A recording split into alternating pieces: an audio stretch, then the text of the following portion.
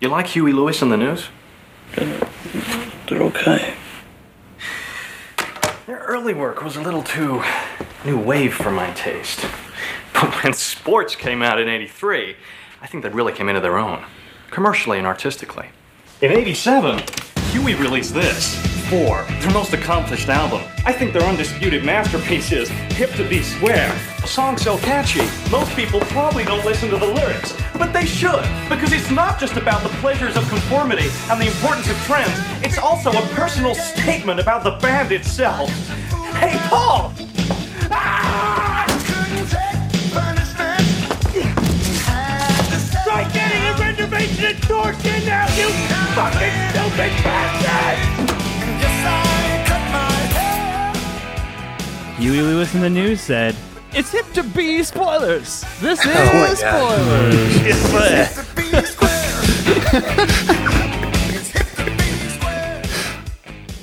I sound just like him, and I feel like this podcast is really coming to its own, artistically and commercially. Hey everybody, welcome to Spoilers. I'm your host, Pappy. Back at the movie game after a few Patreon requests. We're going to introduce the guys. Some people wanted to know the opening question. Some people wanted to keep it a surprise. What I'd like to know is, what is your Patrick Bateman morning routine?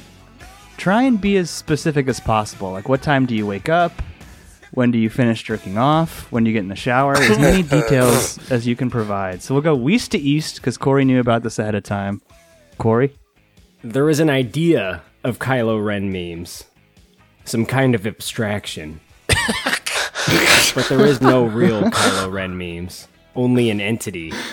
Something illusory. Now, hi, this is Corey, Kylo Ren Memes, recording out of Simi Valley, California.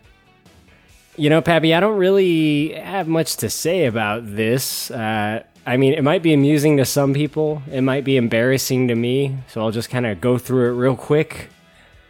Generally, the night before I go to sleep, I put on the clothes that I want to wear the next day. I don't sleep in pajamas. Wait, like, do you sleep in jeans? Okay, this is American Psycho shit. What are you talking about?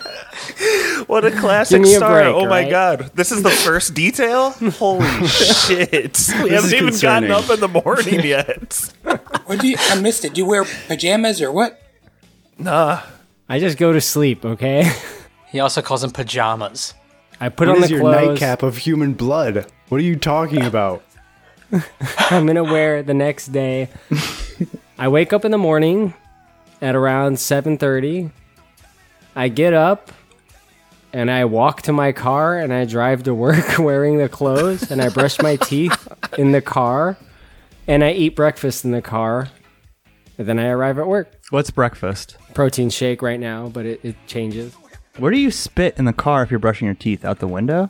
Probably in a cup. No, I use disposable toothbrushes that don't require water or spitting. What? They're called Wisps What by kind of Colgate. weird California crap are you talking about? How long is your commute? 25 minutes maybe?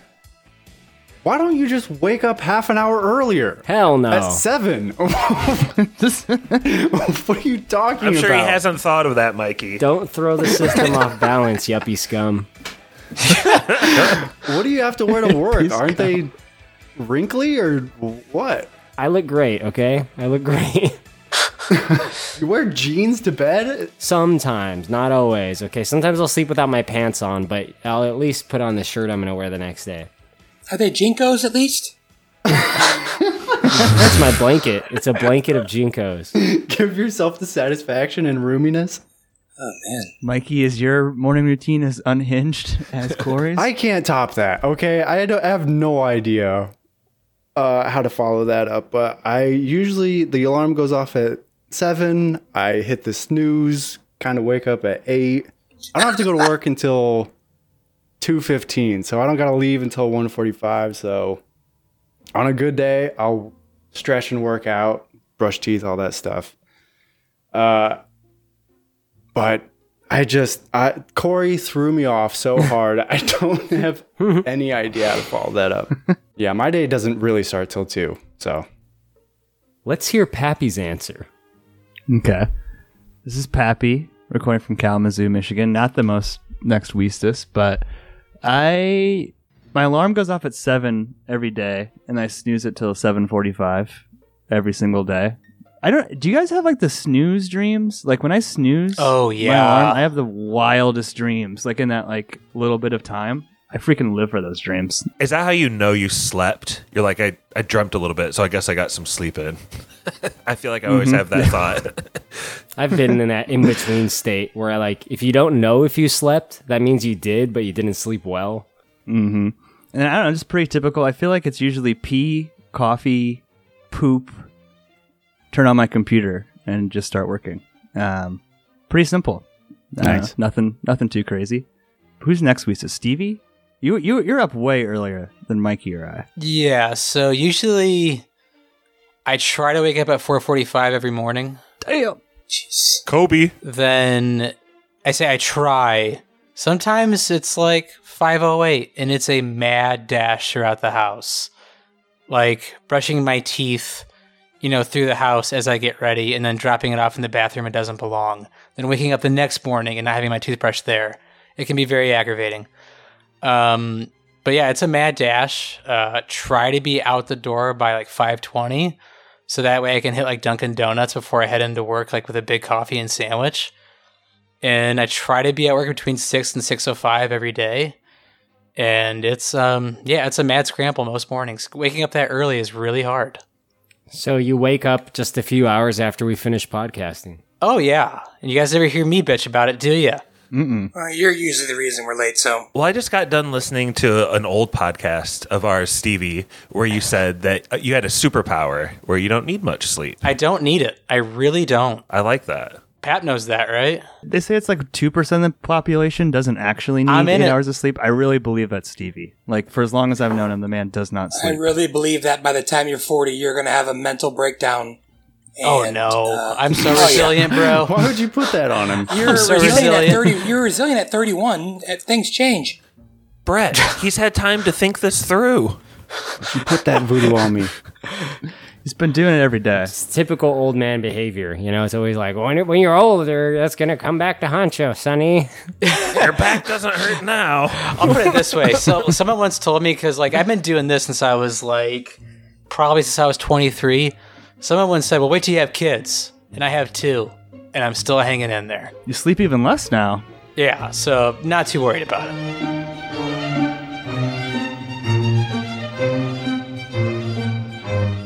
Josh, you got some kids. I do. How much sleep are you getting? What are you doing first thing in the morning? Josh from Goshen here. Got some kids, so every night is kind of a musical chair bed Peter thing. Pan's got kids. It starts out with my wife and I in a bed, and my other daughters in one room. Hey now. Yeah, it's pretty saucy. And then my daughters are in another room, and within an hour or 7 hours, one of them will come over, and then my wife usually goes to that one. So, people aren't continually just waking up and changing rooms. So, honestly, on any given morning, I wake up with, a daughter on the other side of the bed. So, right away, I'm just sneaking around. Sneak into the bathroom. It's the kind of thing where you shut the door quietly, then turn the light on, then turn on the shower, then go to the bathroom so the flush isn't loud over the shower that they already got used to. I'm going to add some Patrick Bateman details in here. I do shower in the morning. I use shampoo and conditioner and body wash. And the conditioner is something I just started using 2 or 3 years ago. Huge mistake my whole life. Go for the conditioner. Someone once told me it wasn't for me. Sorry, Mom, you were wrong. I really should have had conditioner. The first 30 years of my life would have been nice. Anyway, I finished that up. And another new thing in the last 3 or 4 years that I do is I do use moisturizer in the morning. I don't go full. Look at you, Patrick Bateman. No, I don't go full mask, and I don't do all these formulas. But I just do some lotion. I have pretty dry skin, and I thought this was going to be a weird thing, but Corey obviously outshone us all. But I just wear my undershirt on my way to work. And then when I actually get to work, I'll put on deodorant and put on my overshirt, a dress shirt over the top. Fresh. I have had a couple coworkers kind of like see me doing that in the parking lot while they're pulling in at the same time. And they've kind of given me shit. But that's not that weird, right? I have like a 40-minute commute. So like They brought it up to you? they're like, hey, I saw you like putting a shirt over your head or something. Like everything going okay? Like just giving me shit. Oh, those you people know? are the worst. Don't mind their business. Do you brush your teeth at work, Josh? No, I do that before I shower. Because I've done it before, and I don't judge. Why did you ask that?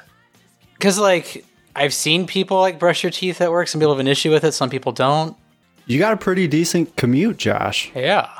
Don't you think it's nice to have like just put on a fresh shirt right before you walk in instead of like feel like you're wearing it out just on like a nearly hour drive in the morning? You do have a long commute. That's true. I want to ask the guys who go into work. We'll keep going with this real quick. But poop at work or poop at home Work. in the morning? Might as well get paid. I'm pooping all day, baby. When I drove to work, I always pooped at work. I was like, get to my desk and straight to the pooper first thing. No, I can't go to the bathroom immediately after waking up. I need like 30 minutes to an hour, so that's why I go to work. Something that you spoilers boys made me feel so much better about. I don't know if we talked about this on pod or off air, but like I always poop on a different floor at work, and you guys all said you do the same thing if possible. It's a pro and it's move. like, yeah, you got to do it. Anyone listening, you're not weird. It's the norm. Yeah, I don't have that luxury. I used to be anti-poop at work. Just because... Yeah. Until the accident. Oh, yeah. Yeah, but since like starting so early and morning coffee and food, it hits. It's impossible to avoid. If No. you're not, you have a stomach of steel. I could Yeah. not do that. Brett, you're pooping at work. What else are you doing? Wait, I got one morning. more question first. Oh, yeah. If you guys are pooping and somebody else comes in, do you just completely stop until they leave? See, that's like my thing. Is like, even if I really have to go, if there's someone else in there, I just have to wash my hands and walk out. Like, I need to be alone. And like, when I'm alone in there, it's a mad dash to get that fucker out. Do you have loud flushers? Yes. Okay, so I feel like only the initial blast is loud. So when that's about to happen, even if someone's next to you, hit that flusher. It'll drown all the sound out. No, dude, the ones where I work, they will splash the hell out of your ass. Oh yeah, it happens. Like a bidet. That's nice. You got to take cover. I just hold my breath and try to stay completely silent. And like when it's one of those people that dally with like their hair while they're washing their hands, I'm like, you mother F, like get the fuck They out. know you're pooping. They're testing me, Mikey. They see your shoes. Do you ever take a work poop and it spans the poop of like one of your colleagues? Like you're pooping and he gets in and poops and leaves and you're still on the toilet the whole time? That's embarrassing. That's so embarrassing. Well, you're in a standoff with them. Like, who's going to push and make noises first? Who's making the first move here?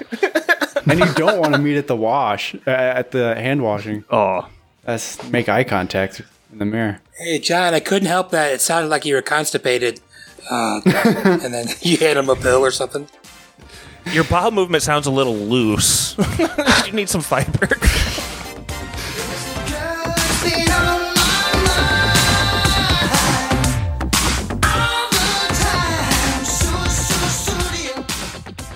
Brett, morning routine. Okay, so I'm not a morning person. I shower at night. I wake up. I set my alarms for like 8:25 and 8:29. I usually get up around 8:50. I go pee. Depending on what's going on, sometimes step on the scale. Then I take my medicine. Brush my teeth. Put deodorant on. Come out, get dressed. Kiss my wife goodbye. I either go grab my lunch if I made it the night before, which is pretty much just a bag full of drinks, and then maybe a couple other small things. And then I get in the car and I go to work. Hand grenades. I need to know about this bag full of drinks. Yeah, is this a postal bag? Yeah. No, it's two like Kroger bags. All milk. I learned the hard way. You gotta have two. Kroger or Meyer. It's I got 4 16.9 ounce Diet Mountain Dews and if I have it, 16-ounce Monster. 4 16.9 ounce Diet Mountain Dews. Well, those are what the bottles are now. That's what they Are sell. you I don't know. wired all day? No, Just a liquid lunch? no, but I do take Adderall as well, and I'm So yes. I'm pretty much dragging. Brett, what if you just subbed one of them out for 16.9 ounces of water? Dude, I One- drink water. I drink water all day long, so You drink that much liquids? Damn. I never realized I drank that much liquid. And Brittany's like, "You can't believe how much I drink," because I drink that. That's just at work, and I probably drink anywhere from 3 to 4 water bottles while I'm at work. 1 on the way to work, probably 2 when I get home, and probably 2 to 3 pops. I'm sorry, but Brett has my whole life that I've known him had to go pee so often, and now I finally know why. I didn't know you were consuming this much liquid ounces. That's not exactly why. I had some bladder problems, but yeah, I mean, I do drink a lot of liquid for sure. I like Sorry, to stay man. lubricated. Not trying to bust you out, but It's okay. But for shower, it's just Head and Shoulders, Green Apple, and Irish Spring, baby. That's all I need. I do want to lift the curtain a little bit. Josh, you came on and said this movie sucks at the beginning of the podcast. The reason I wanted to ask about morning routines is that this movie starts with Patrick Bateman's morning routine. Can you take us through who Patrick Bateman, Christian Bale, the main character of American Psycho? What's his life like? okay. Christian Bale is an American Psycho. Nice. Harvard grad. Works on Wall Street for a prestigious firm. He's trying to climb his way up even further up the ladder. And his day-to-day is meticulous. He's like a pretty sharp guy. So he uses that to like improve his body and his business sense. And I don't know, he does a lot of moisturizer, like 5 layers of moisturizer, a lip balm, some like magic potion stuff around his eyes or something. I don't know. Then I apply an herb mint facial mask, which I leave on for 10 minutes while I prepare the rest of my routine. I always use an aftershave lotion with little or no alcohol, because alcohol dries your face out and makes you look older. Then moisturizer, then an anti-aging eye balm followed by a final moisturizing protective lotion. There is an idea of a Patrick Bateman, some kind of abstraction, but there is no real me, only an entity, something illusory. And though I can hide my cold gaze, and you can shake my hand and feel flesh gripping yours, and maybe you can even sense our lifestyles are probably comparable, I simply am not there. Pappy, is the main part of this just like he also lives in opulence all the time? Like every meal is like one of the best sit-down restaurants in New York.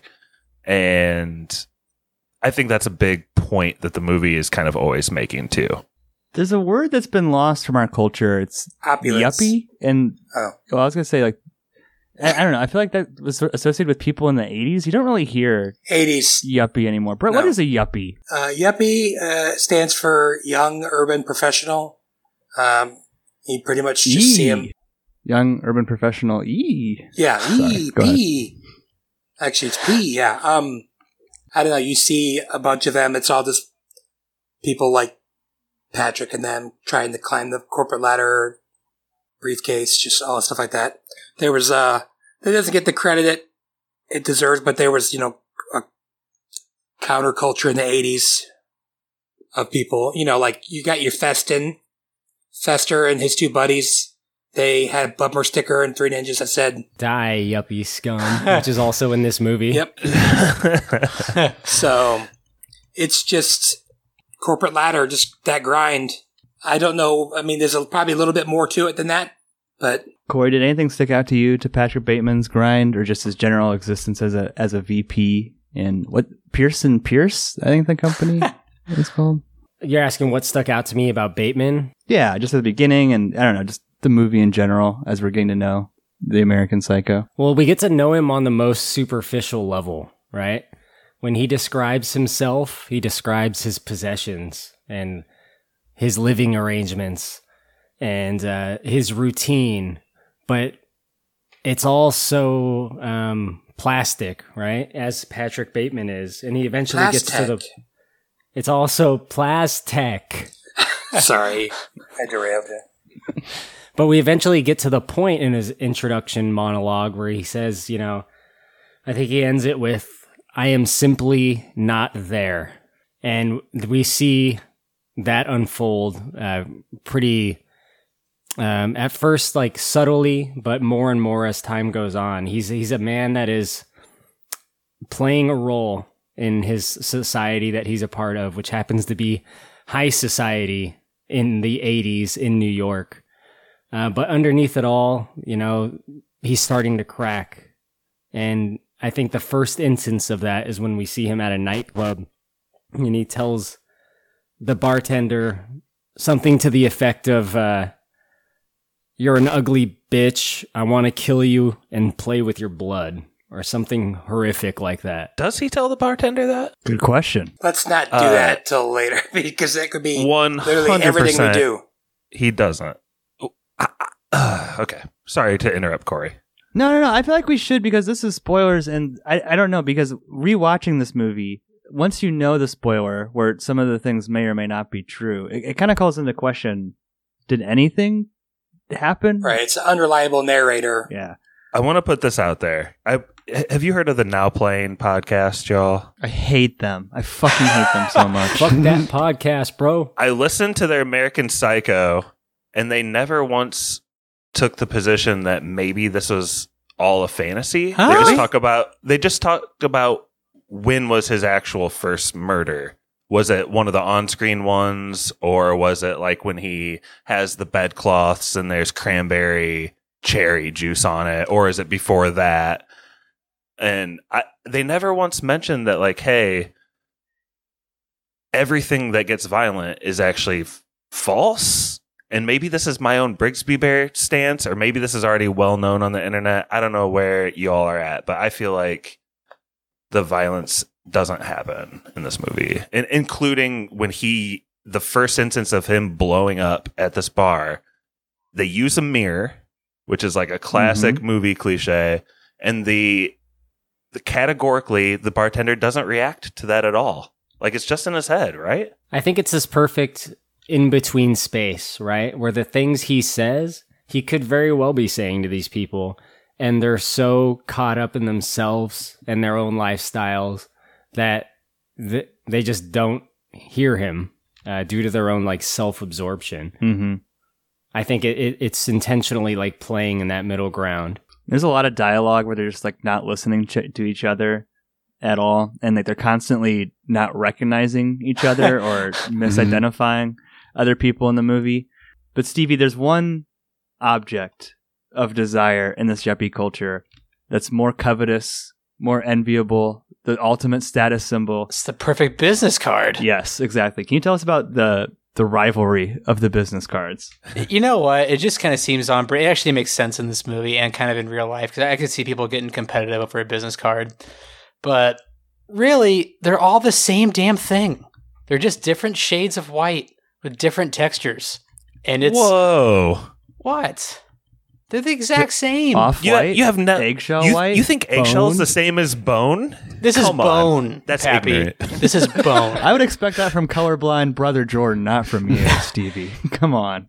It might be the best joke in the movie where they show a card that looks exactly the same as the other card, and they all react like it's Like, the most groundbreaking thing ever. I also like it when they're all kind of pissy, and especially like in Patrick's monologue, like, God fucking damn it. You know, especially with Paul Allen's. Everybody's like, oh my. Look at Paul's. Patrick, you're sweating. Oh my.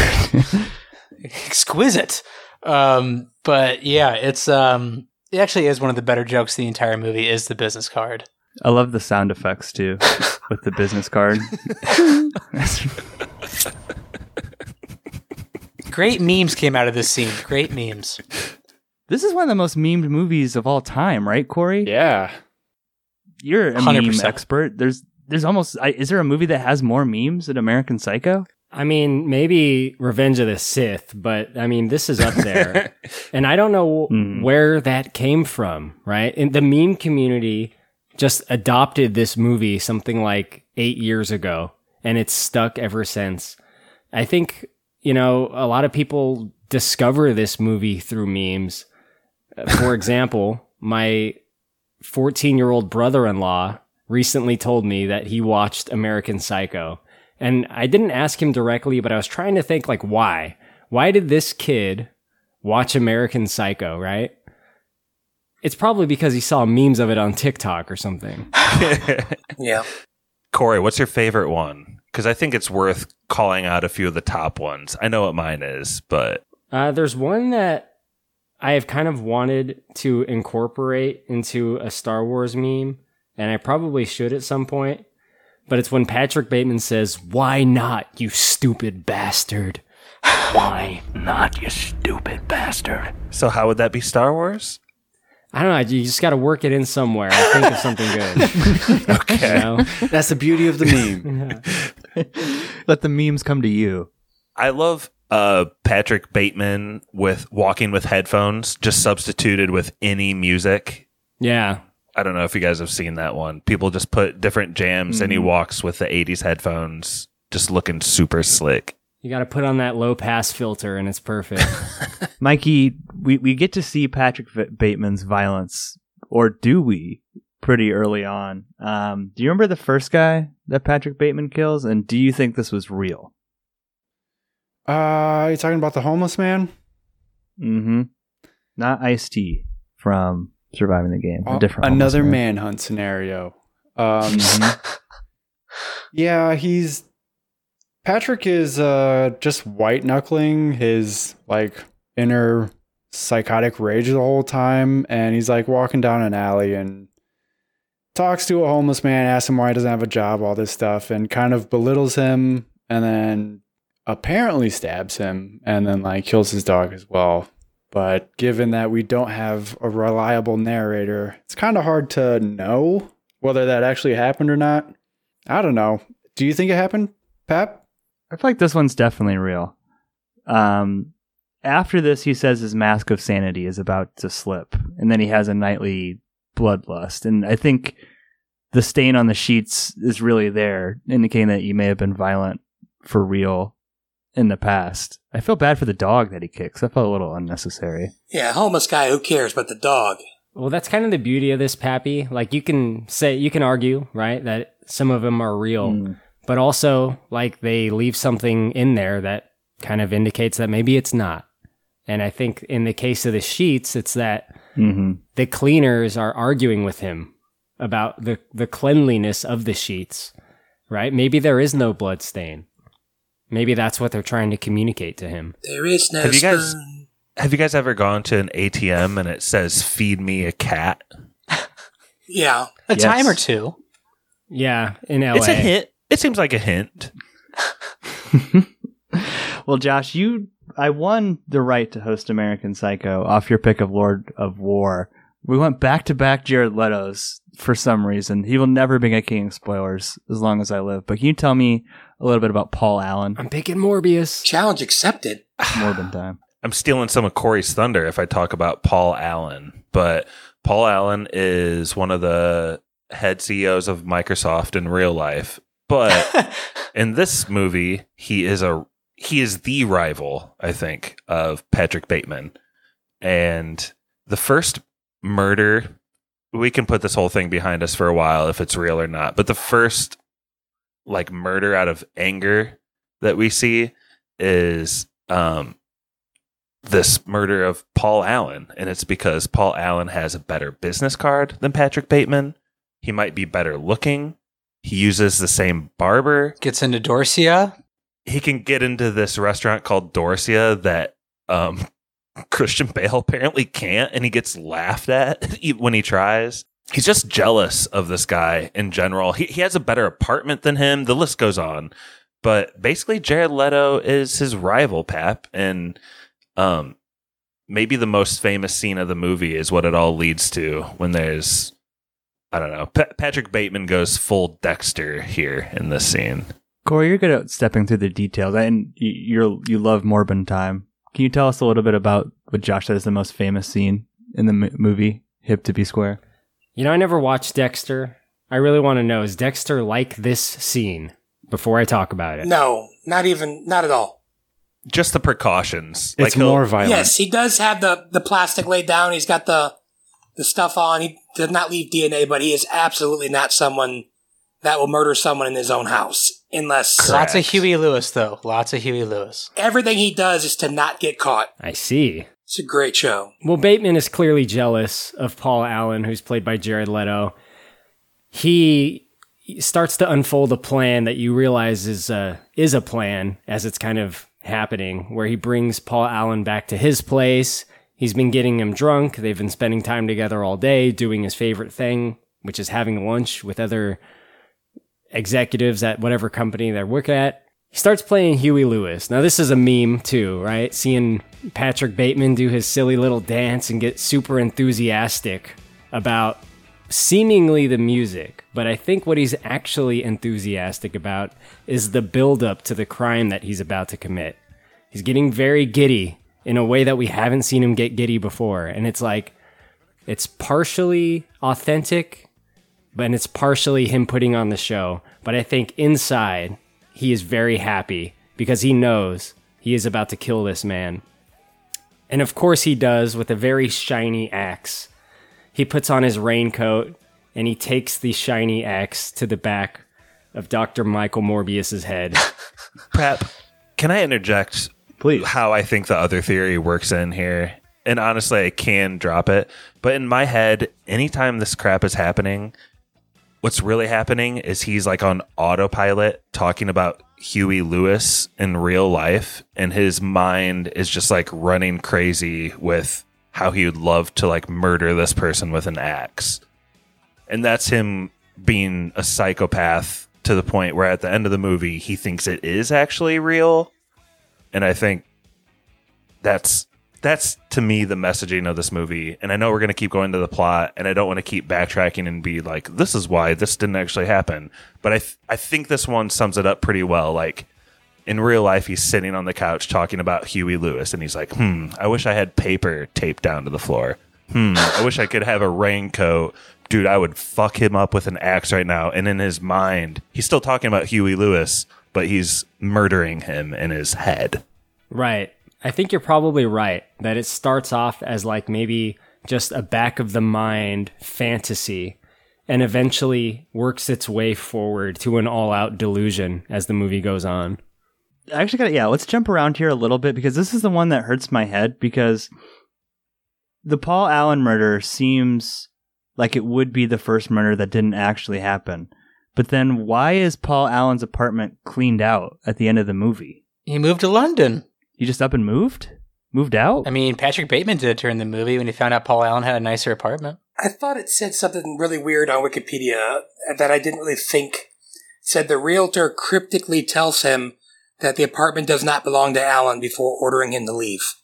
I thought that was worded really weirdly. That's not how I felt, but is that kind of going what you're thinking, Pap, or... Yeah, well, there's concrete evidence that he's no longer living there. Was he ever really missing? Well, I watched a video where the guy said that he's not even sure that Kimball's real. So if Kimball's not real, then Allen's probably not really dead. On the Now Playing pod. Yeah. What? They think that? Great, Josh. Oh, shit. I Awful lost there. my train of thought in the middle of that. What were we just talking about? Because I really fucking hate that podcast. I cannot stand those guys. Like, if you want to know like the origin story of spoilers, that was one of the podcasts I've heard. I was like, I can't believe these fuckers are so popular. Like, it can't be this hard if these guys are doing it. I can't stand them. Sorry, Josh. Yeah, go. tell your friends. Okay, I just it popped back in there. They said as a fact that the realtor had cleaned up the mess because it would be like more profitable for them to just like flip the apartment. They didn't want to like mess with it, and that woman kind of like knew when he came in, but would just. That's what they said on the pod that Pat. That's what I thought. I thought it was. She knew who he was and why he was there, and she was like, I made this problem disappear. You need to go right now. I don't ever want to see you again. That's how I felt. It's kind of what you were saying that they were saying. Like, she cleaned it up. Is that very likely, though? That seems more surreal than him actually murdering people. It would be her Like- ass. Like, I don't understand how he gets away with the woman at the bottom. He's leaving bodies all over the place. There's a woman with a fucking chainsaw in her back at the bottom of this building. That is the funniest freaking part of the whole movie. I laughed out loud. When he runs out, you see him come out of the shadow with the freaking He chainsaw. primes a Oh my chainsaw and God, it's so funny. drops it at the right time. Mhm. You know, that's one of the things about this movie that, like, you know, I saw this movie when I was in high school. I talked about it on the Boondock Saints pod. This guy that, like, I kind of, like, respected in terms of, like, films. He was, like, 20 years old. He showed me this movie. He was like, you know, this is a real movie or whatever he said. And, like, one of the appeals is, like, how funny this movie is. Like, there's just weird, subtle humor with, like, the things Patrick Bateman says and the faces he makes while saying them. Like, the camera hangs on this dude's face really close up a lot. And, like, he almost looks like he's, like, wearing makeup. There's, like, a strange soap opera quality to the way things look. Shiny. This is one of Christian Bale's sweatiest performances. It absolutely has to be. It's awesome. Especially when he's getting grilled by, I think we mentioned him a second ago, Willem Dafoe, playing a detective, I think for the second time in Spoilers history, Agent Donald Kimball. Mikey, can you tell us a little bit about Willem Dafoe in this movie? And Detective Don Kimball. Willem Dafoe is either a bad cop, as in bad at his job, and cannot see Patrick Bateman for who he really is, and is not finding any of the bodies that he's apparently just, like, leaving all around town. Or he's really trying to eliminate Patrick from his investigation, and Patrick is trying his best to give an alibi, but he's not sure how much Willem Dafoe's character knows. I don't know. I think he's kind of ends up playing himself in the end with Kimball, but I don't know. Just all of the unreliable narrator stuff is one of the parts that I don't like about this movie, because it just calls into question, what does any of the scenes matter if we don't know what actually happened? But I think Josh has a point that, like, maybe a lot of it is just fantasies in his head, but I don't know. But Willem Dafoe actually exists, right? Like, within this movie, that he's not a delusion of Patrick, right? Again, some people, I saw a video, some person said that he's not sure that he actually exists, so. But that can't possibly be true, because Chloe Sevigny, however you say her last name. Sevigny. Like, she sees him, right? Like, she's somebody. He has to really be there. It says he's a PI. He says he's a PI, right? Not a cop. Mm-hmm. Do you think he's a good cop? I don't know. It seems like he's asking all of the wrong questions and not really grilling Patrick. He seems more like Willem Dafoe than Willem Dafoe. How old are you? 27. Where did you go to school? Harvard, then Harvard Business School. Your address? The American Gardens Building, West 81st Street. Nice. Very nice. Thanks. What can you tell me about Paul Allen? I'm at a loss. He was part of that whole Yale thing. Yale thing? Yeah, Yale thing. What do you mean, Yale thing? Well, I think for one that he was probably a closet homosexual who did a lot of cocaine at Yale thing. There's a very famous movie fact of this movie where they took 3 takes of each of the Willem Dafoe scenes. One where he suspects Patrick Bateman, one where he's not sure, and one where he doesn't suspect Patrick Bateman at all. And I feel like once you know that and you're watching it, it's pretty clear which cuts that he suspects Patrick Bateman and which one he doesn't. I don't know. I think it's a great effect. Stevie. That's pretty cool, actually. Yeah. Do you like Willem Dafoe in this movie? Who do you think is a better detective? I forget his character in Boondock Saints. There was a firefight! Man. Well, one that could just see shit just by looking at walls and bullet holes. I don't find as interesting as his character in this. I like his character in this. And I think he has to exist. I do too. I do. I agree. I mean, I think it's ridiculous to think like he's not there. I think he's there. And what's funny to me is just how bad Patrick is at just explaining himself about anything. Talking about the ultimate sociopathic narcissist that can't lie well is very interesting to me. He's a bad liar. He's a terrible liar. He's got no poker face. Turning tapes every night. Do you guys think that Jared Leto ran away to like Europe or Spain or something? London? Well, according to the lawyer, he did. Yeah, according to the lawyer, he did. He also thought Patrick Bateman was a different guy the entire conversation. Yeah, they've all pretty much shown that they don't notice anybody else. Yeah, but that doesn't matter that he thought Patrick was a different guy. He said he had dinner with him in London like a week ago. With a guy that he thought was Jared Leto. Maybe it was Patrick Bateman. I think people know Paul Allen. Let's talk more broadly, Corey. Is an unanswerable question like what's real or what's not, is that a strong point for the movie, or is it kind of, do you wish that they would commit to an answer that could be unlocked through careful study? Because I'm pretty sure this is just unknowable, right? There's no definitive clues. The director's always been quiet. There's no really way to know. Do you like that, or do you wish there was a way to solve the mystery? No, I don't get hung up on that stuff, but I know a lot of people do. I don't necessarily mean people here, but I just mean I've met people that won't accept something like this. They have to know, so what was it, at the end? The kind of people you'd watch this movie with, at the very end they say, so was it real or was it not? No, I don't get this movie. And to me, I don't really consider that. Like I think about it, and that's part of the process, right? Thought-provoking, intriguing. You can kind of put the pieces together and make up your own mind, but I'm okay with the open-ended aspect of movies like this, assuming the movie's good. If it's like The Happening, it's like, well, who fucking cares anyway, It's the trees, bro. Why are the trees so angry? Future punishment movie.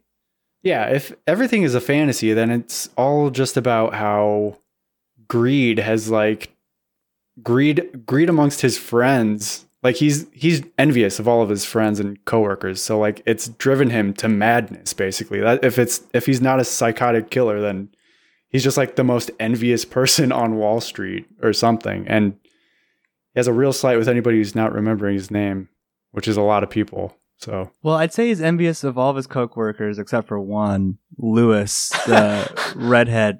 Stevie, what are we to make of that scene in the bathroom? I've seen a lot of people say that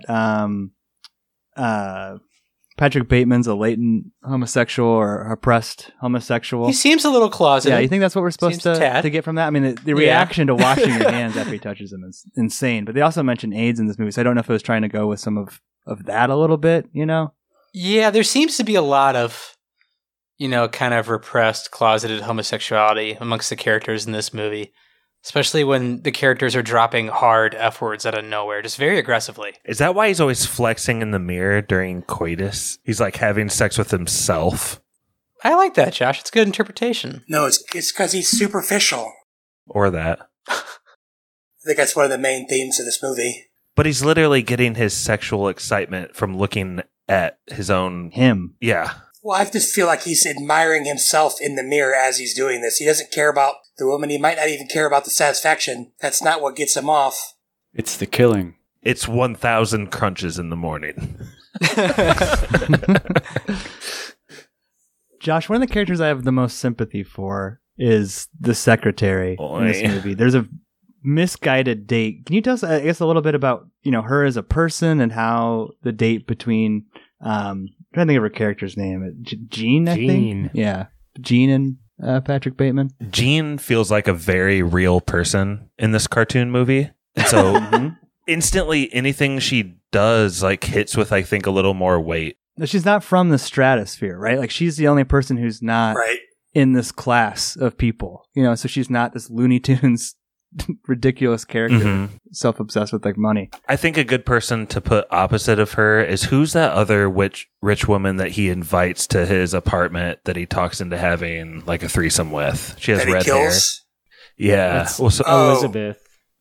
Elizabeth. So she's one of the writers. Oh, cool. She's of the stratosphere, obviously, right?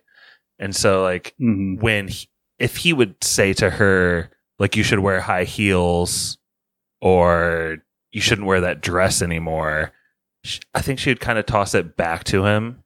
But when it happens to his secretary, it carries a lot of weight. And she doesn't realize that he's a piece of shit. And she really admires, I think, his success. And I think she thinks he has a brilliance deep down. But Pappy, when she leaves the room, he's just turning on like game shows during the day, right? Like, is that what's most misguided? Do you think that she actually admires him? And she's like a real character, but she admires him too, right? Or something? These people are all like swimming in money. They're all obsessed with their title and their business card and their job. We never see a single human being other than Gene actually doing any work in this movie. They're either like finding their next reservation, doing coke, figuring out where they're going to go for lunch. As soon as Patrick Bateman gets in the office, he turns on Jeopardy. Like, no one's actually contributing to society other than like, I mean, even like the prostitutes are doing more actual work than we ever see Patrick Bateman do.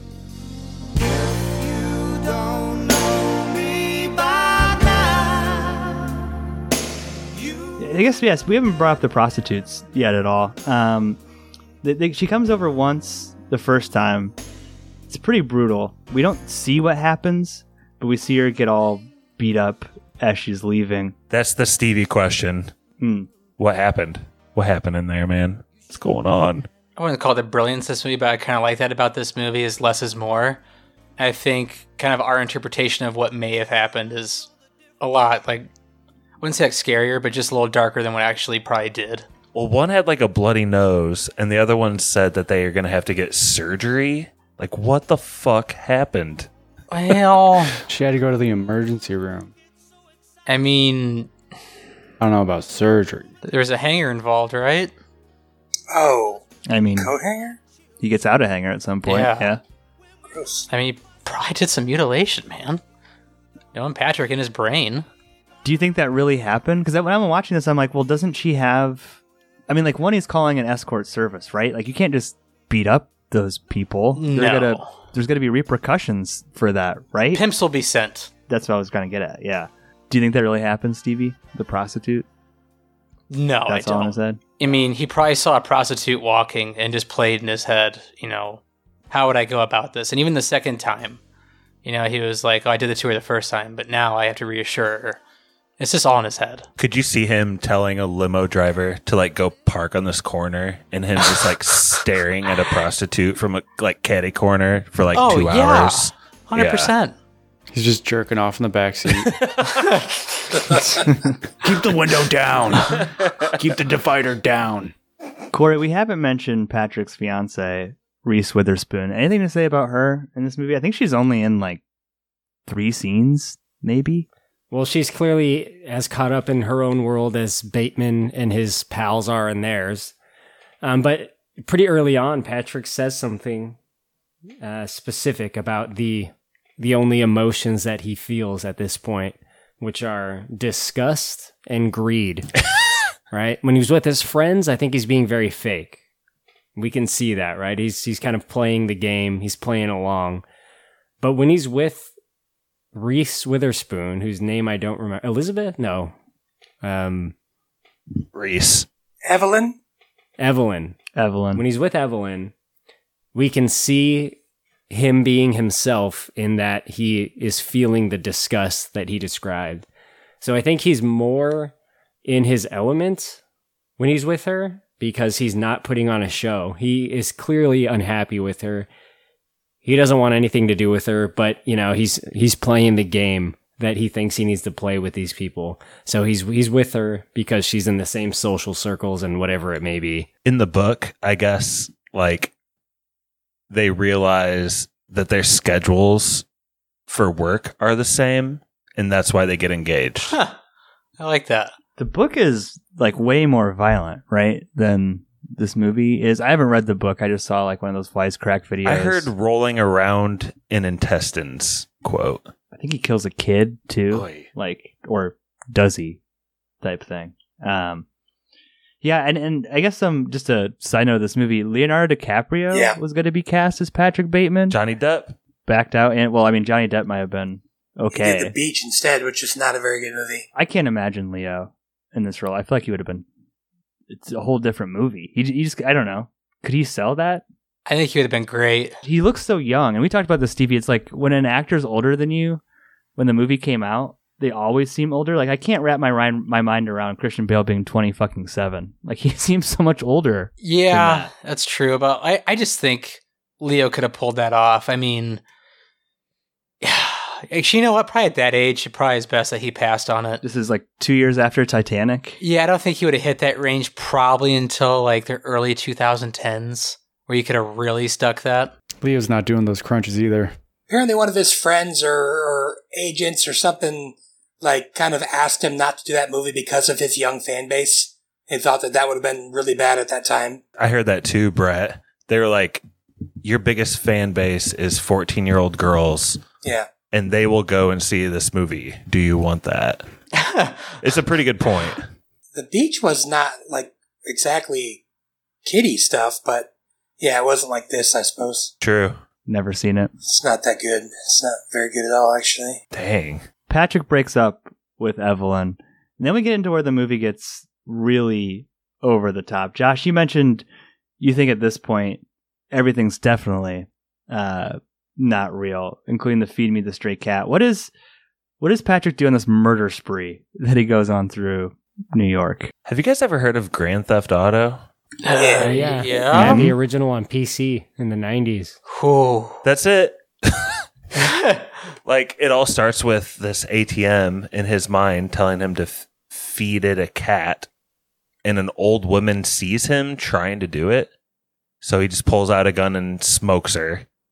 And so some guy in the alley sees her get shot, so he's got to smoke her. He starts running, and some bellhop sees him. He's at 3 stars now. Yeah. He's got to off him, so he goes. You know what I mean? Like, he kills like 6 people in sequence here, Pat. It's pretty escalates wild. really quick.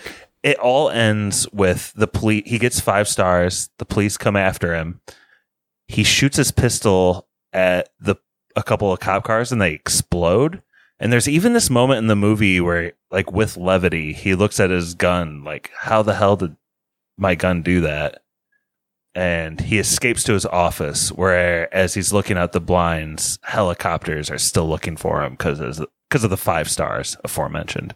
There's one part where he's on his little crime spree and he runs all the way around a revolving door and shoots a security guard and goes back out. It's pretty funny at this part. Mikey, anything from the chaos that stood out to you? No, I mean, the scene right after that, he makes that phone call to his lawyer apparently, but that guy plays it off as a joke when he sees him at the bar later. But I don't know. It's just tiring wondering whether what happened or not. So I'm liking the movie less and less. I like the movie all the way up until where it's like, did anything happen at all? I totally forget about the last quarter of this movie every time. Is Feed Me the Stray Cat too silly? Does it? Because I feel like this whole movie is supposed to be like a comedy, right? It's kind of got that. The whole movie is silly. Mm-hmm. He's chasing someone naked with a chainsaw at one point. It's ridiculous. But he's wearing shoes. Yeah. I don't know. It's just, you're supposed to believe in his delusions or something. You're supposed to, at that point, just accept the fact that he's psychotic, which is the title. What I think, Mikey, is really cool about this movie is, even though my reading of this movie is like it's all fake, I think you could read into it that obviously that he did commit murders. So, like, I don't know. Maybe you could just take a stance in your own mind and just like go with it. You know what I mean? I'm going to break and go insane if I do that. So I can't do that. Can I help you? I'm looking for Paul Allen's place. Doesn't he live here? No, he doesn't. You sure? You saw the ad in the Times? No. Yeah. I mean, yeah. In the Times. There was no ad in the Times. I think you should go now.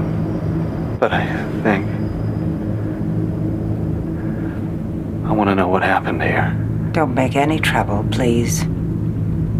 I suggest you go. Does anybody know who plays the real estate agent at the end? Because I think she's freaking awesome. She might be like the scariest character in the movie. I don't know who plays her. I couldn't find it on IMDb, but did anybody else like her? She's creepy. She's like fades back in the shadows and like, don't cause any trouble. Homer Simpson in the bushes. She plays it perfectly to leave you wondering what happened, whether it was a delusion on his part or if she like worked with that lawyer and cleaned it up. We mentioned there's that he finds his lawyer at the end. Kind of a bad lawyer, right? Like if one of your clients calls you and admits to murder, you should probably take that at face value. Yeah, for real. Not assume it's a joke. And if you don't right away, like maybe after a few seconds when you can tell that he's completely broken down, yeah, it's bad. Also doesn't recognize his own client. Yeah.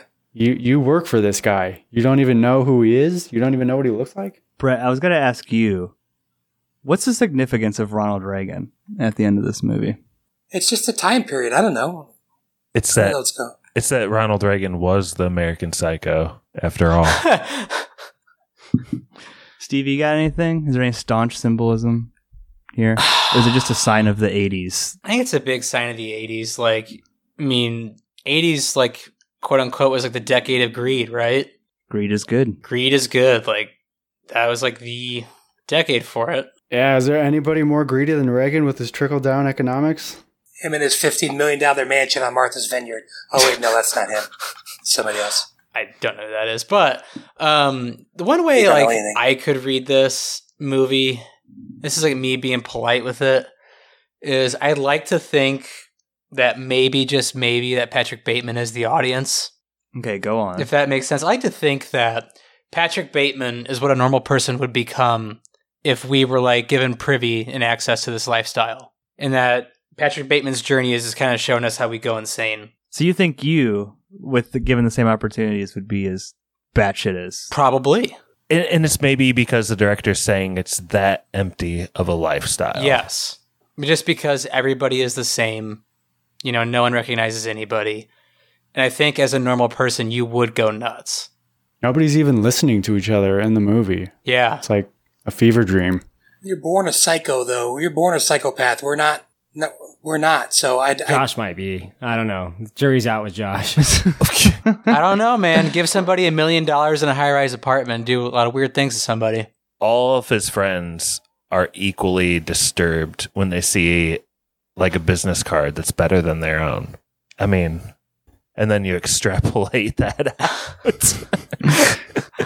That's all they have to. That's their whole life is their business card and where they're going to lunch. There's nothing or in dinner. Status symbol. Yeah, nothing else really matters. That's all they talk about. That's the only thing they talk about is the club, the restaurant, and how much coke they're going to do. There is that one Sri Lanka speech that Christian Bale has, and one of my favorite like just moments of direction in the whole movie is when he's talking about a return to traditional moral values, and it cuts to like the two goth people at the table who just look so disgusted with his speech. Something else more generally too, Corey, I wanted to ask, I can never get your read on music. What do you think about the soundtrack of this movie? Do you think there's anything symbolic in it? Christian Bale is obsessed with music, or Patrick Bateman's obsessed with music, What's right? the symbology here? I'm not a big music guy. I think it fits with this movie, and I think it like offsets some of the horrific things that we see in the movie, you know, when you have things like Whitney Houston playing, right?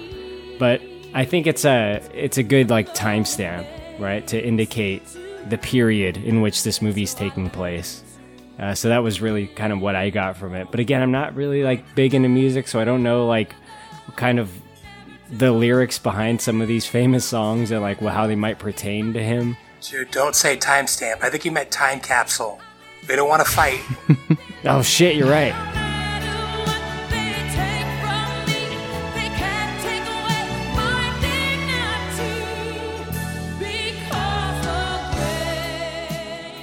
Do you guys think he actually liked music, or he just liked lecturing to people? Like he listened to the music to be able to lecture to people about pontificating about the music or something weird. It's almost like looking in the mirror while you're having sex. I like that. I think it's both, but I like that. That's good. That's good. I think he got into music as a subject to talk with other humans about. He doesn't. definitely. He's so empty. He doesn't have anything to talk about. Humans like to dance. Right. It's like a robot talking about music, in my opinion. And I've heard people say that, like, well, this is like his one passion is the music, but I don't really think so. I think his passion is what surrounds the music, right? The events of violence that kind of go hand in hand with them. But it almost seems like you guys were saying, like it's he knows music on like an analytical level, but I don't think he's really connecting with it. I think he just he doesn't feel he understands it like on paper, but like his real emotion behind it is masked by the music and is connected to the violence. I also feel like his taste in music is kind of lame, you know? Like at one point, the two prostitutes, or I think it's the two prostitutes, laugh at him because he has Whitney Houston albums. And there's just something so funny about this like person who takes himself so seriously and has this like dark undertones. He's listening to Walking on Sunshine as he walks in the office too.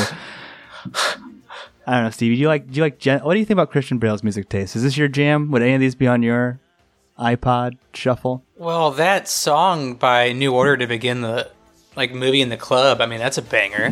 But I don't know if it's Christian Bale's cup of tea or Patrick Bateman's, to say the least.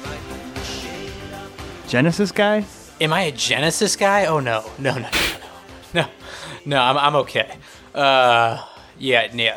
As much as I love Philadelphia Collins, not a Genesis guy. So just a Peter Gabriel hater, basically, or what? Eric Clapton hater. Dude, I fucking hate Peter Gabriel, man. Like that's some lame shit, bro. That album by Genesis, Peter Gabriel had been gone a couple years, so why hate Genesis after he left? Yeah, I got you. Because they're still lame? I'm happy for you, Brett. It's just Genesis, man. I don't really like their songs at all. Also, I'm sure I don't know if Peter Gabriel's a nice guy or not. And if you're listening and you love Peter Gabriel, great for you. Fucking hate him and Huey Lewis in the News. I like Sussudio. That's in this movie. I think that's a fun song. I enjoy that. You like Sussudio? It makes me laugh. Happy, can I ask you a question? Is this the Please. first time you've seen this? This isn't the first time you've seen this movie. It is. Mm-hmm. It For is? the podcast, yeah. I'd never seen it before. Yeah. I mean, I watched it a couple times over Okay. the course of picking it. Yeah. Maybe Corey or Brett then, if you saw this at an earlier age. Nope. Anybody see this before? I watched it on Halloween I for the saw first this time. Yeah. at, like 15. I saw this when I was in high school. I swear to goodness, last time I saw this, 20, 15 years ago, like y'all, there were more cool things about Christian Bale. I just feel like he was cooler then. And now I watch it, and it, like that scene where he's peeling off the mask off his face. Same, Josh. I honestly feel the same way as you. God, I love Christian Bale. I feel like I looked up to him unhealthily when I saw this when I was younger. Yeah, or that's I weird, don't know. Josh. Not the murdering, but like the Wall Street stuff. Like I almost thought the business card stuff was like Josh wanted the Sigma grind set mindset. God. All right, whatever. Fuck it. Back to Pat for the weather. I think there is.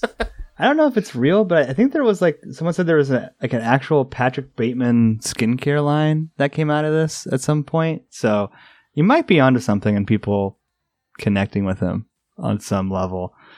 People like you, Josh. But any other final thoughts? I know we bounced around a little bit. Was there any scenes I didn't talk about or anything that's from this movie that I didn't bring up? I don't think there's any reason to persecute a man for moisturizing. I think a lot of people suffer from dry skin, so I don't have any problem with his skincare routine. I think it's a little overblown. I use a face lotion. Any other final thoughts, though? I watched this sequel in college, and I hated it. It's called The Rules of Attraction. Mila Kunis? Anybody seen The Rules of Attraction? Mm-mm. Oh, I thought you meant American Psycho 2 with Mila Kunis. Oh, no. Or S. Darko. No, this was actually a book by the same guy, and they made a movie with Kit Pardue and James Van Der Beek, and it's just weird. Kit Pardue. Is that Sunshine? Yes. Yeah. One weird feeling I had watching this movie, Pap, whenever Christian Bale is with his friends, including Justin and Louis Theroux at the table, Don't forget about Pierre.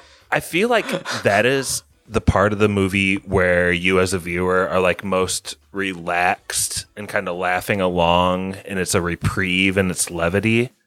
But damn, they are saying some dark, depraved shit. And it's like, compared to the rest of what Christian Bale's character is doing, it's like, doesn't seem dark and depraved. So still levity within the movie, but just like reflecting on that was pretty wild today. Like which quotes? What are you talking about? What are they? Dude, they talk about how the smartest woman is basically equal to the dumbest man. They talk about how Jews are terrible. They talk about black people. They talk about gay people. Like, go on down the line. But you're just so relieved that Patrick Bateman isn't stabbing someone with a chainsaw that it's like, okay, this is a cool levity part of the movie. I like, this is comfortable, but it's terrible. Josh watched this movie. He gets feelings. He's like, I feel like I'm having feelings again. You remember feelings? We're like, yeah, I have feelings every day of my life. We have feelings every day I'm of an our empty life. vessel. I feel like I'm having feelings like I did when I was a little boy. I feel like Josh Lucas plays a really awesome douchebag in a lot of movies he's in. He's one of the friends. He's one of Pierre Thoreau's friends. He's probably the one that talks the most. You guys know what I'm talking about? Yeah. Yeah. Mm-hmm.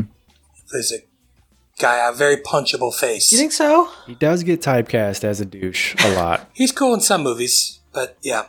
I like how Patrick Bateman's always trying to drop like serial killer references, and none of his stories ever land. Like he tells that one about a head on a spike, and his friends just look at him like he's a psycho. And Gene doesn't know who Ted Bundy is. He's just never able to like connect with people on that level. But there's no other final thoughts. Let's get into yes or no's. We'll keep it Weestus to Eastus. Corey, we'll start with you. It's a yes. I like this movie a lot. There's something very strange about the way this movie is shot. I mentioned that earlier. Like, people are very close up. Bateman is very close up. There's unusual acting choices, right? People just, especially Bateman, obviously, but people just kind of like seem off. And maybe it's because it's this foreign, self-absorbed, high society world in New York in the 80s where everyone is just doing horrible things and saying horrible things all the time. But aside from the look of it, I really like this movie. I always have. I liked it from the first time I saw it. I think I still like it just as much, unlike the Boondock Saints, which I saw around the same time, which I like a bit less. I think this movie is very thought-provoking. It's cool. It's got some very dark but really great humor, and I just like it. It's a yes for me. Also, one of my favorite lines in the movie, "Can you keep it down? I'm trying to do drugs over here."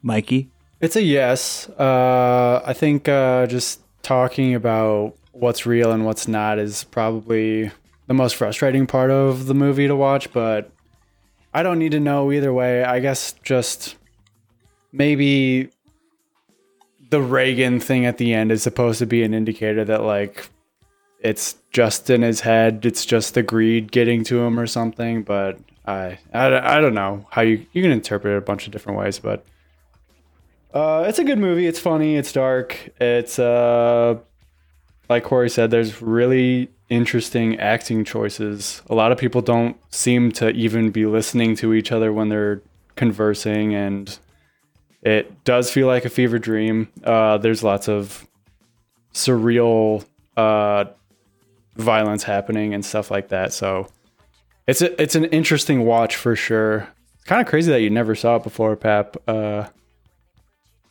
don't know. I feel like it was super popular like 10 years ago. 10, 15 years ago, a lot of people were talking about it again. But yeah, it's a yes. Not a hard yes, just a yes. Yeah, I'll go next. I would give this a hard yes. A couple things I didn't talk about when Patrick Bateman's chopping up Paul Allen. He says, try getting a reservation at Dorsia now, you fucking bastard. While he's saying that, this like ginormous piece of spit flies out of his mouth, and it just cracks me up every time. I think this is one of Bale's best performances. Just the way that he can kind of shift gears in between that over-the-top craziness to his comedic timing at times, to his, being a terrifying character. This was the most popular movie on Letterboxd that I hadn't seen, and part of the reason that I picked it for the podcast. It's very cathartic to see the memes in action. Like when he points at the jukebox and like you actually see that in the movie, it's nice. It feels good on my brain. But I think it holds up as like a great satire of this culture.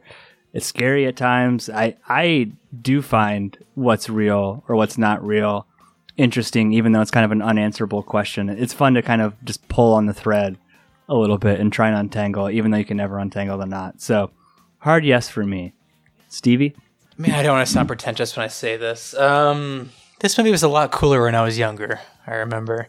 Just looking cooler. Not like the subject matter, but I will say that people like in this society still very much so exist. And many people like still aspire to it. Which is kind of a terrifying thought.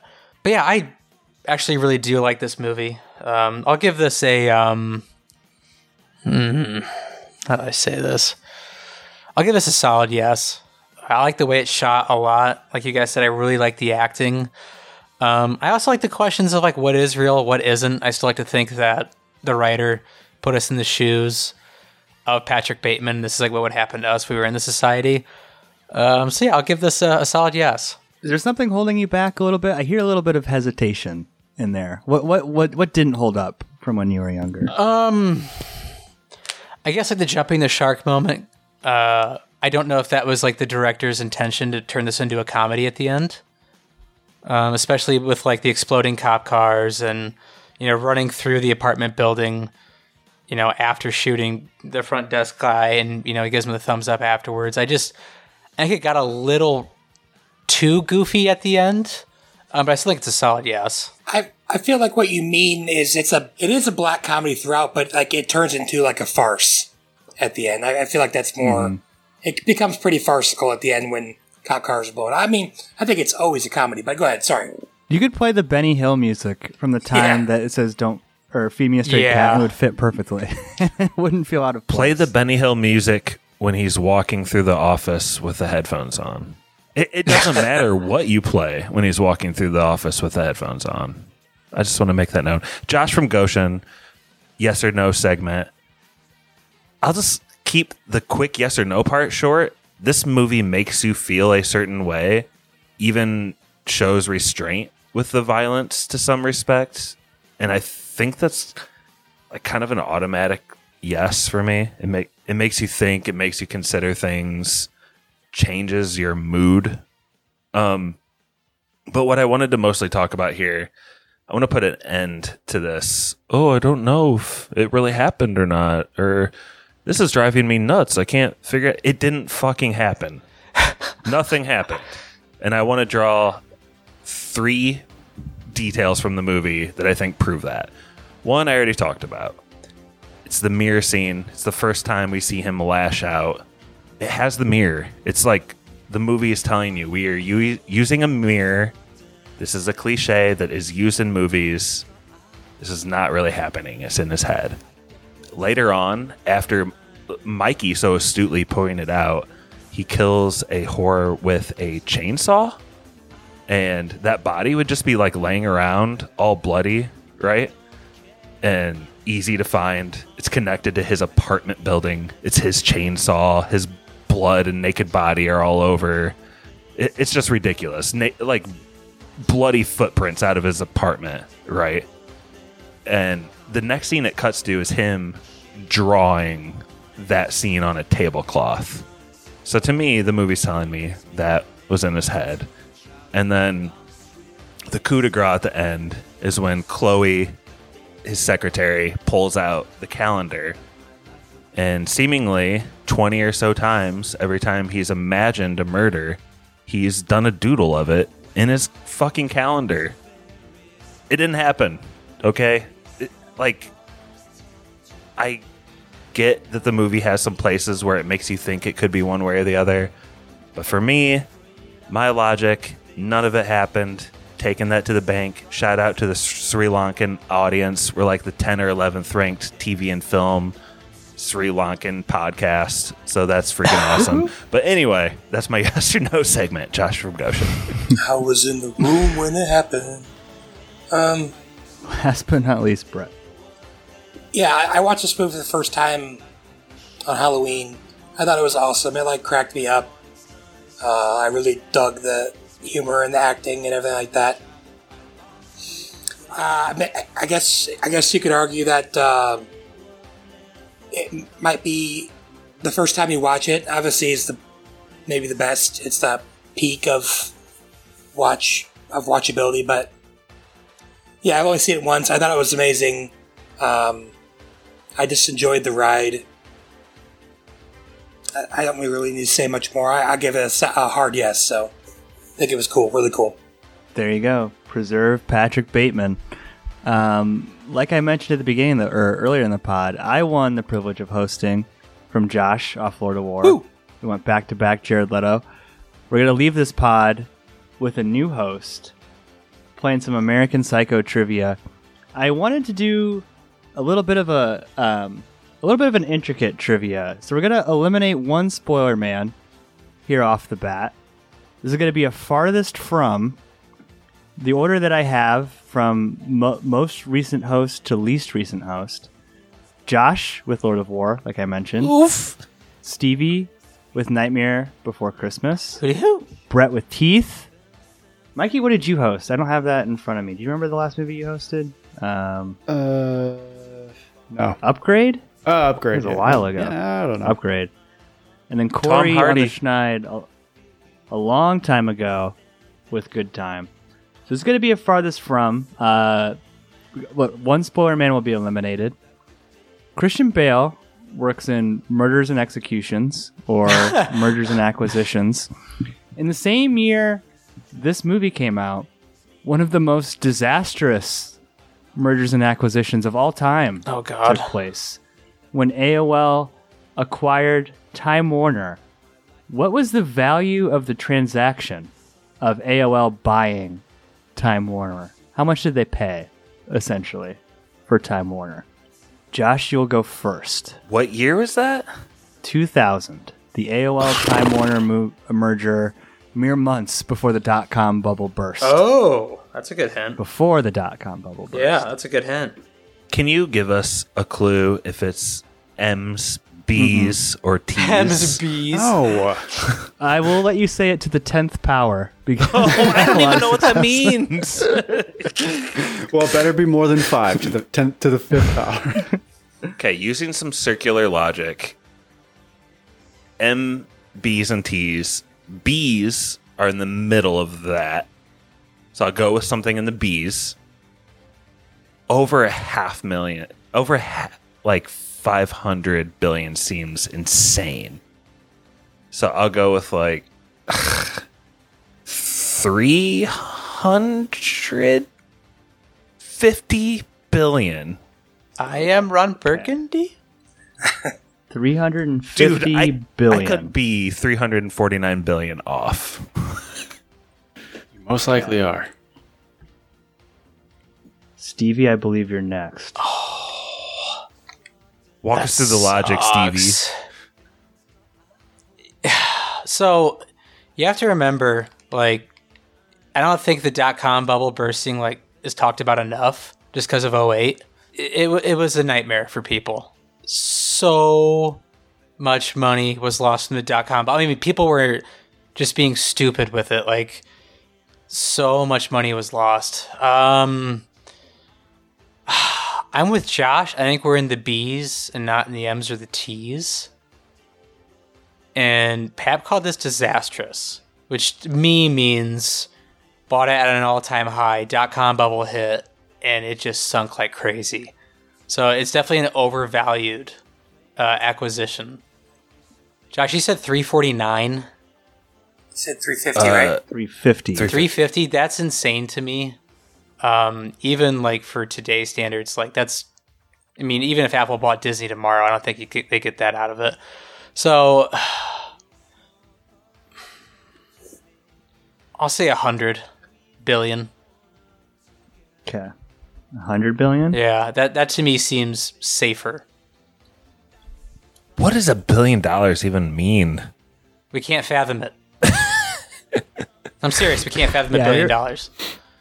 You ever seen that thing where it's like a million seconds is like a couple hours and a billion seconds is like years? Yeah. Or something Like like that. lifetimes or something. Yeah. Mm-hmm. Your head can't understand the scale of that. Brett? Oh, it's me? I thought I was the furthest out. No. Well, I'm just gonna... And it's just the one person's out after this? One person's out. Alright, I will say... I don't know, 101 billion. So it's game logic for Brett. I don't think You're it's... saying 101 billion? What did Stevie say? 100 billion and one. I said 100. Don't go. I'll go 101 billion. Are you going down to the cent here, Pat? No. 101 billion. So, Mikey, we have 350 billion, 100 billion, and 101 billion. Dalmatians. Yeah, I think you guys are way off because I'm pretty sure the Activision deal, that's video games, was like the biggest one in history, and that was $1 billion. So I think it's more like 500 million. I think it's definitely way less than what we said, but I'm just playing it smart, so... Let's go, Mikey. Stick to your guns. I also don't know what a merger and or acquisition is. So Hostile takeover. So you said this is furthest from? That's this game? We're not Furthest trying to get from. the closest to this. We're trying to get the There furthest. can only be one. One person will be eliminated. The Whoever is the furthest will be- furthest, yeah. All right. Well, then just play it safe. 349 billion, 999 million, Nice. $999,999.99. I have to type so many nines. But it doesn't really matter. At the time, it was the biggest merger and acquisition 3 billion. in the history of merger and acquisitions for a total of 182 Let's go. billion Wow. dollars. Mikey, I'm sorry. Do you think the Activision Microsoft deal will go through? Do you want it to go through? I don't know. I Wait, don't Mikey's, care. I hate Mikey's trivia. out? Yeah, he said 500 million. That seems like a fake number. That thought seems I like was there wasn't out. even that much money in the No, world at Josh, that point. he missed it by Because everything is over. 179 billion. Now it's like a crazy amount to get something over $1 billion. It seems like that seems like for Time Warner. What the fuck does Time Warner even do? AOL, man, dial up.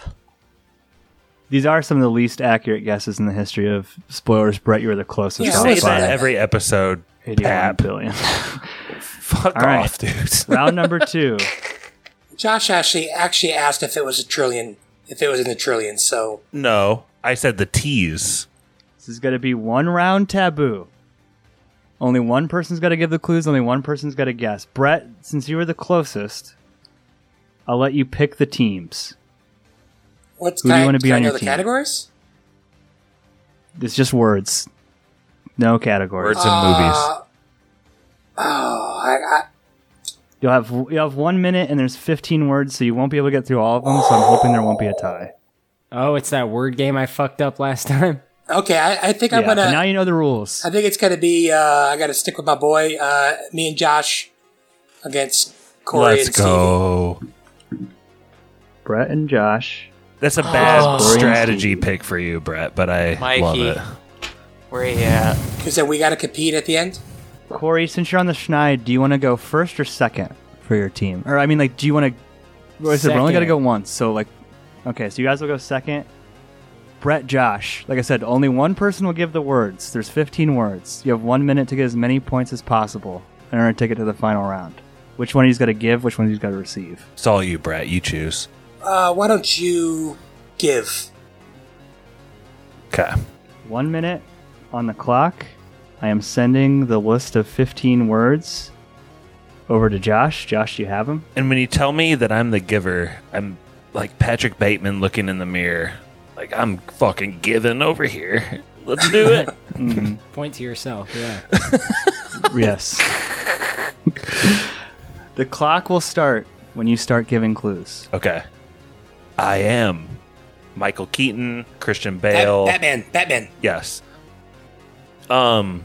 Rose, the lead singer of Guns N' Roses. Oh gosh, this is terrible. It's Axl? what Yeah, You said it. What Patrick Bateman kills people with. Axe? An axe. Yes, that was so terrible. Go. A newer version of a record CD. with the yes. Compact disc. A cat that's a baby Kitten. of the Jedi. Return. Yes. Not Harvard, but Yale. if you're not foreign, you are from this country. Domestic? American? No. Yes. Dress up and wear a. Suit? Yes. Texas. It's blank to be square. Hip. Kelly School of Blank. Business. Do a play on blank Words. in New York. No. A Oh, play. Broadway. Like, Broadway. yes. If you. That's pretty good, Brett. Let's go, Yes, I know. man. Unfortunately, you did not get kitty. The word was kitty, not kitten. But you did get 10 Come words. on. Judges, That's not You did right. get 10 That's way words. harder. Yeah, Okay. It's a different Okay, word. That's a different You word. could have said feed the... Technically, I said well, kitten. Said it, the word, but that's fine. In my head, you said kitty, and I just moved on. That's my bad. Stevie So, Corey. wait, is that 9? 10. You got 10. Hey, 10. Pat, Wow, that's can you good. do me a favor? Mhm. Can I just see Can you send me the word list? For who? For them. I just want to see it while didn't you do that guys to go. you. I just think it would be I fun. did not do that to you. I asked Pappy. I'm just asking him. You After could the ask. fact. Go ahead. Go ahead. Stevie Corey. Which one he's going to give, which one he's going to receive. Do you want me to get first, Corey? you decide. There's only one round. Yeah. Only one round? Mm-hmm. I'll give. So I'm sending list B to Stevie. And Josh and Let Brett. me know when you got that, Stevie. Don't cheat, Stevie. All right, I'm ready. He can't. Cook All it right. up. Cook it up. Wait, just wait. Sorry, 1 second. All right, whenever you start. Is it when I start, like, I just say the clue and you start the clock? Mm-hmm. Okay. Try to catch me there. I didn't start. Come the on, clock. cheating. Okay, Let's good. go. Willem Dafoe, Spider-Man character.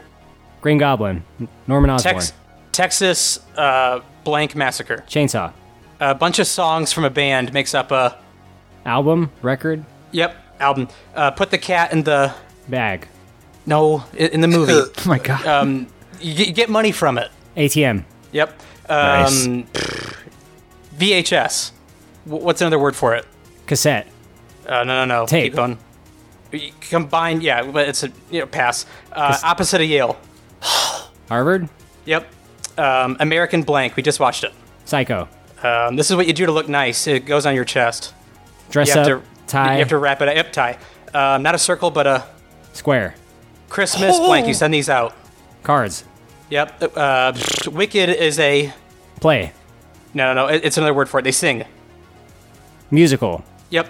White powder gives you energy. It's a drug. cocaine, Yep. Coke.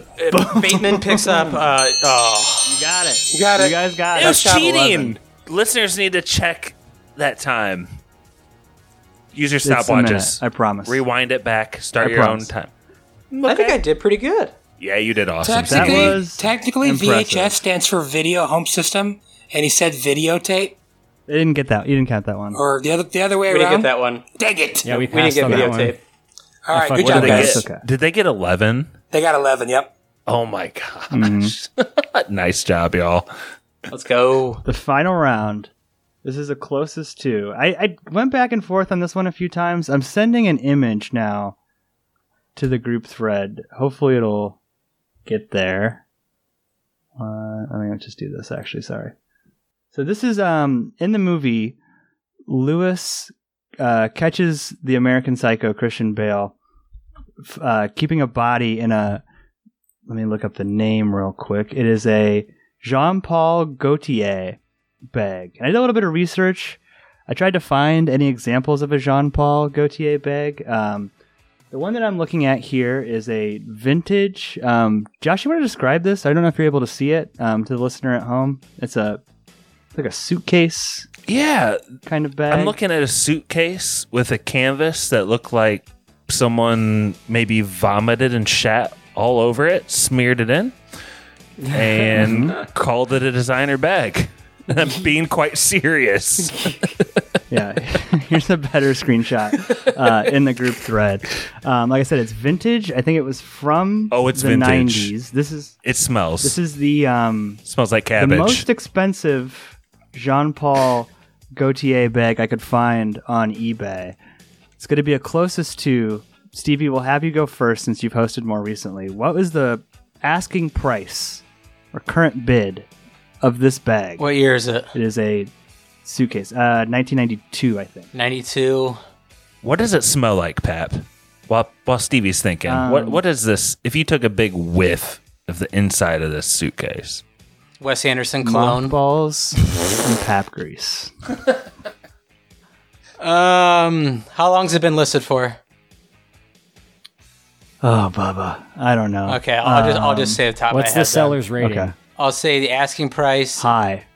I'll say the asking price for this is $41,000. oh, All right, Corey. Less than.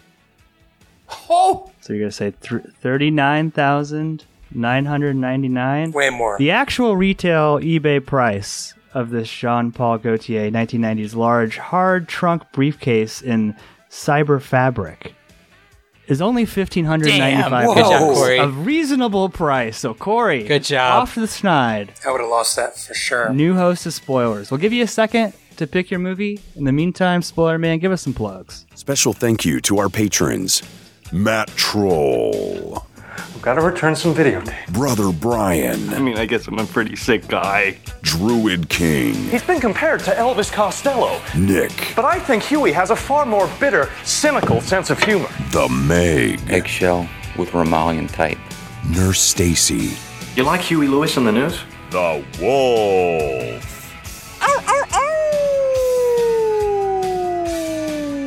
But when sports came out in '83, I think they really came into their own, commercially and artistically. Barky 420, Phil Collins' solo career seems to be more commercial, and therefore more satisfying in a narrower way. Especially songs like In the Air Tonight and Against All Odds. Davey Kerr, Hello, Halberstram. Nice tie. How the hell are you? Total Movie Recall, Look at that. Picked them up from the printers yesterday. Good coloring. That's bone. PK, And the lettering is something called Cillian Braille. Spencer, Do you have any Coke? Or Halcyon? Ooh, I would take a Halcyon. Gale. I have to return some videotapes. If you'd like to request an episode, hear your name read by Spoiler Man, or even just help us make podcasts, please check us out on patreon.com/spoilerspodcast. Our email is podcastspoilers@gmail.com. Twitter is @spoilers_pod. Our Instagram is podcast spoilers. It's lit. Josh Hensley from the Rutabaga wrote our theme song. Please support this podcast by leaving us an iTunes review. To do this, 1. Search for Movie Spoilers. 2. Click on our orange Spoilers Bowl logo and scroll all the way to the bottom. 3. Leave us some stars and some words. Now you can check us out on Spotify, YouTube, Stitcher, Apple, and Google Podcasts. Spoilers is now available on Audible. Be sure to check out Corey's podcast, Big Dumb Movie. And we're back. Before Corey gives his pick, we had a couple really nice messages. I'm not going to read them in full. We had one from Derbs. I like the Derbs one. Read them in full. He says, read okay, it in full. all right. Yeah, they wrote it. What the hell? Edit their words, Pap. This is from Derbs. Great friend of the podcast. Once again, the best Patreon profile picture in the game, Derbs. Let's go. Preserved. Thank you guys so much. What a great review. Such a fun movie, and I knew Mikey would appreciate the 90-ish minute runtime. This is in reference to surviving the game. It was my first R-rated movie. Mom picked it up at Blockbuster and figured it was time to ingrain my 10-year-old brain with the glory of cheesy action movies. I laughed my ass off with you guys this pod. Figured you guys would appreciate it for its breakneck speed, which we talked about, and unintentional comedy.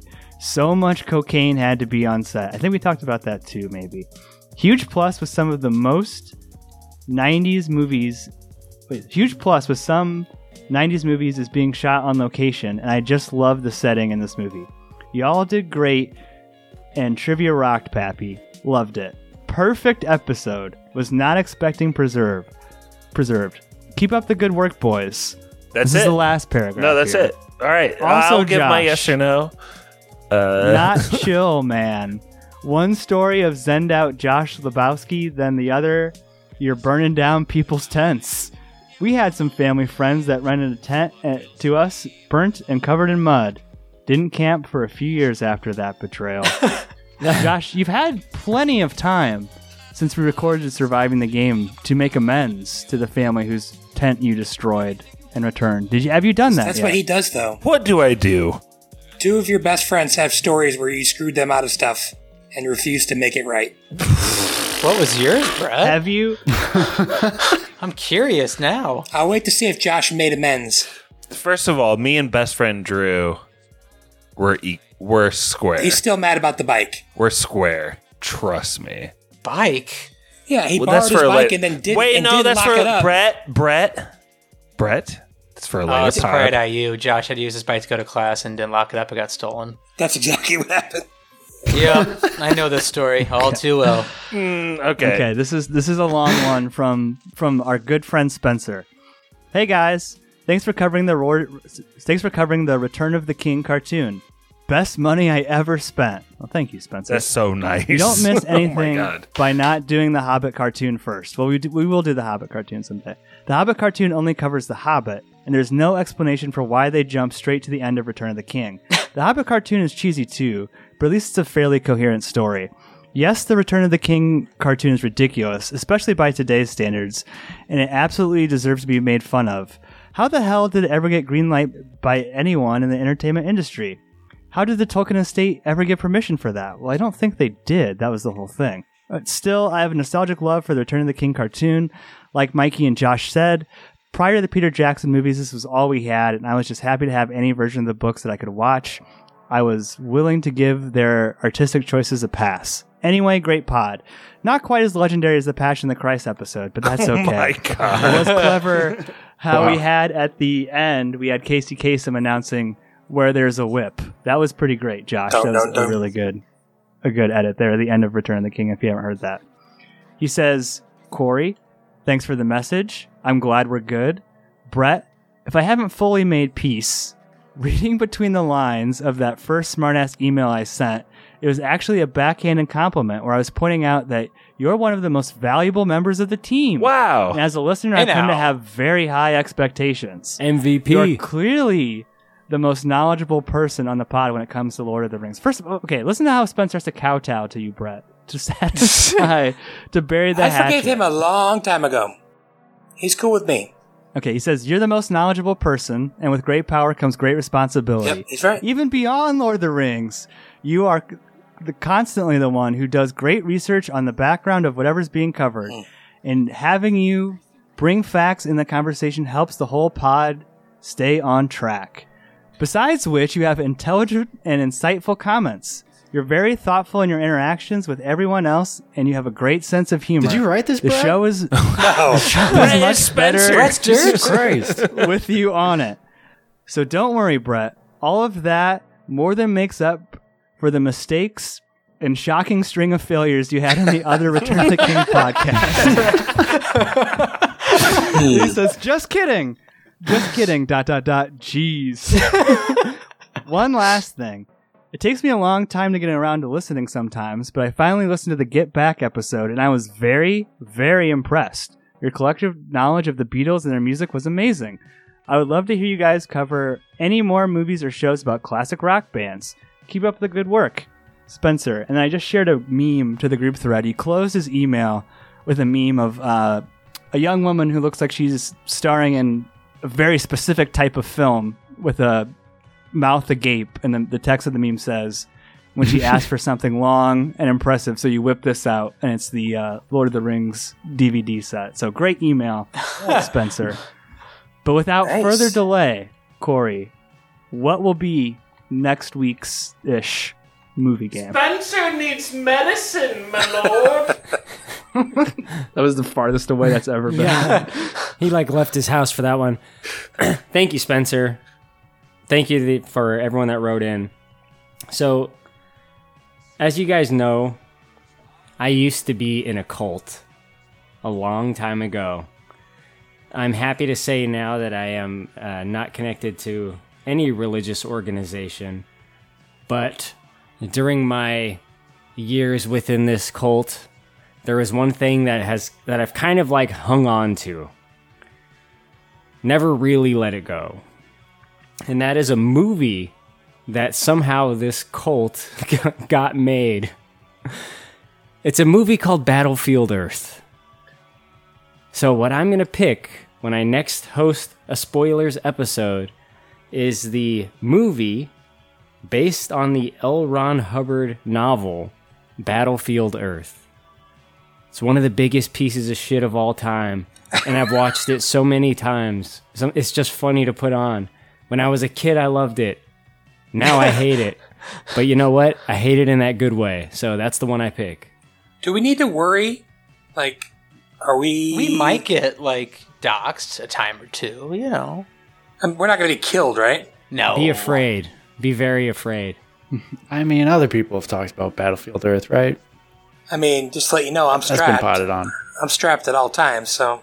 But no one that has escaped, Mikey. We're going to be the first in that way. We're all looking forward to that Scientology bump in plays. Thank you for playing this episode. Thank you for listening. That was Spoilers.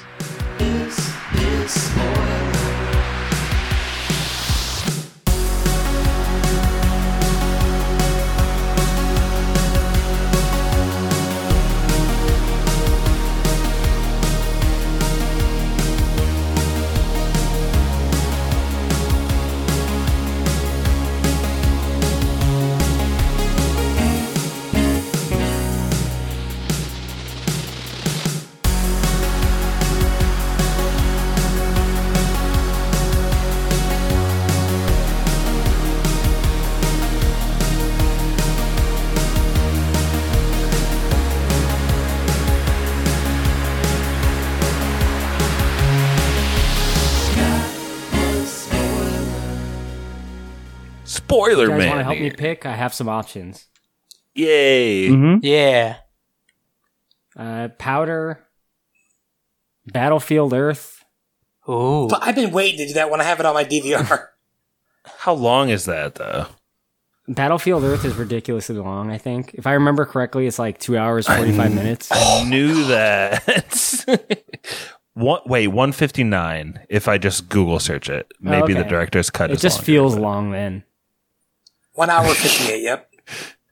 Nice. Smoke Signals, which is just an actual good, regular, non big dumb movie. Bill and Ted's Bogus Journey. Oh, bogus. All right. The 1994 Jungle Book. Oh, with Jason Scott Lee? Jason Lee. Yeah. Escape from Tomorrow. I don't know what that is. Sneakers. Yeah, I think it's between those ones.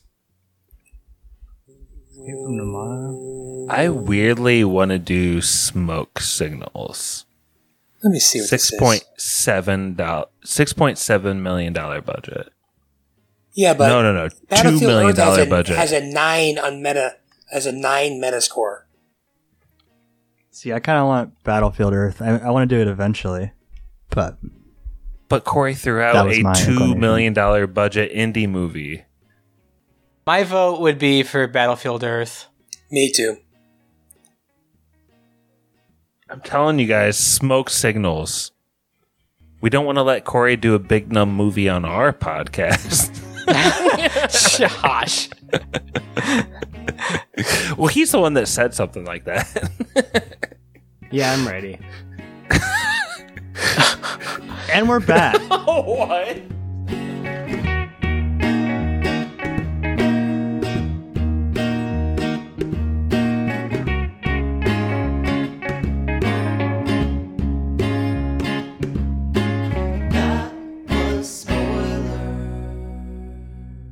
That was Spoilers.